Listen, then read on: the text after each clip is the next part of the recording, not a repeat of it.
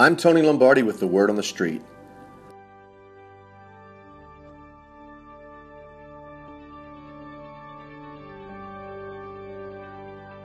The NFL preseason is filled with hidden agendas.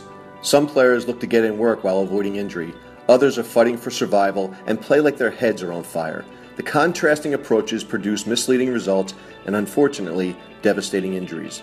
Preseason games may be a necessary evil given the limited physicality of NFL training camps.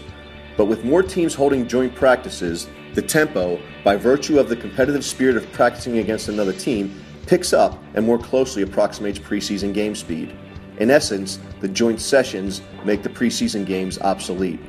But that won't stop the NFL from playing them at the expense of league-wide safety and the fans that continue to shell out regular season money for glorified practices. The league will hold you, the fan, hostage. Might there come a day when fans simply pay as they go and stop buying season tickets? With the improvements in TV viewing compared to the added expenses and inconveniences of attending live games, will fans begin to pick and choose their games?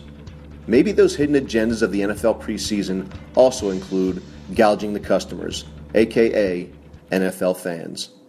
I'm Tony Lombardi.